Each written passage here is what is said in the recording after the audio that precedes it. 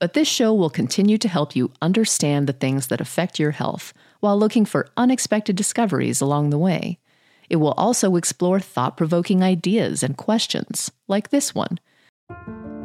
We take this few seconds off to inform you, our valued loyal listener, about the best health and fitness podcast shows from the Nespod Studios. Join us as we give you the best of the best health and wellness updates you can rely on for the treatment of chronic health problems. Classic functional medicine back to basics health tips and special updates from the best doctors in the United States of America. Check out this health and wellness podcast shows. Explore Health Talk Weekly, Healthy Lifestyle Matters, Excellent Health Digest, Healthy and Free Daily, and last but not least, Weekly Health and Fitness Corner. Also, check out Nasty Boy CC, the truest story never told fiction podcast, for that real life on the go experience with the 27-year-old golden boy who made our guest invite #1 list.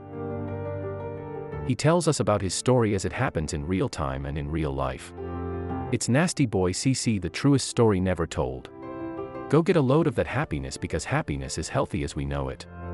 Join us every week as we continue to provide you the best of health and fitness wellness updates from around the globe. Enjoy the show.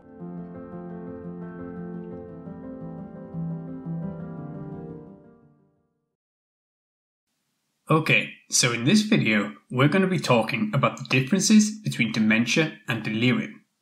First of all, delirium is defined as an acutely disturbed state of mind, characterized by restlessness, illusions, and incoherence. Bear in mind, though, that this can be associated with hyperactivity as well as hypoactivity. So what is the difference between delirium and dementia? The mnemonic we're going to use is OCD CAMPS. The O stands for the onset, which is typically rapid in delirium, within hours to days, while in dementia it's over months and years. C is for the course. Delirium is often fluctuating, meaning the patient may be quite settled at some points and more agitated in others. Typically, there's the sundowning phenomenon, where patients with delirium become more agitated towards the evening. In hypoactive delirium, this is harder to appreciate, however. Dementia, on the other hand, gets progressively worse. Next, we have D for duration, which in delirium is mostly days to weeks and is reversible, although it can last months in causes such as liver failure.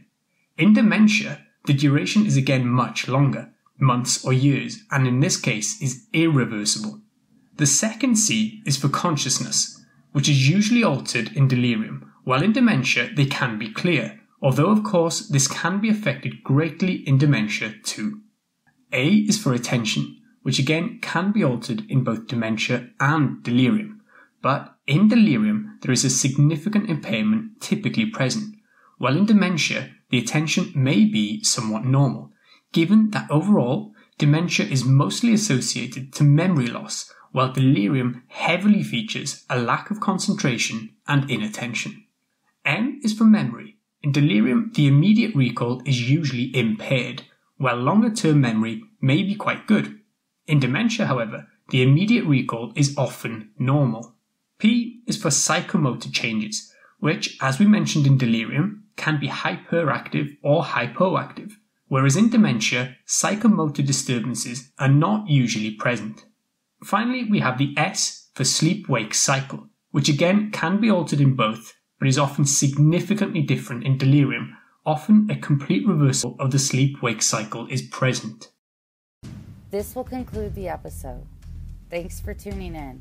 If you like what you hear, please leave a comment and subscribe. Thank you.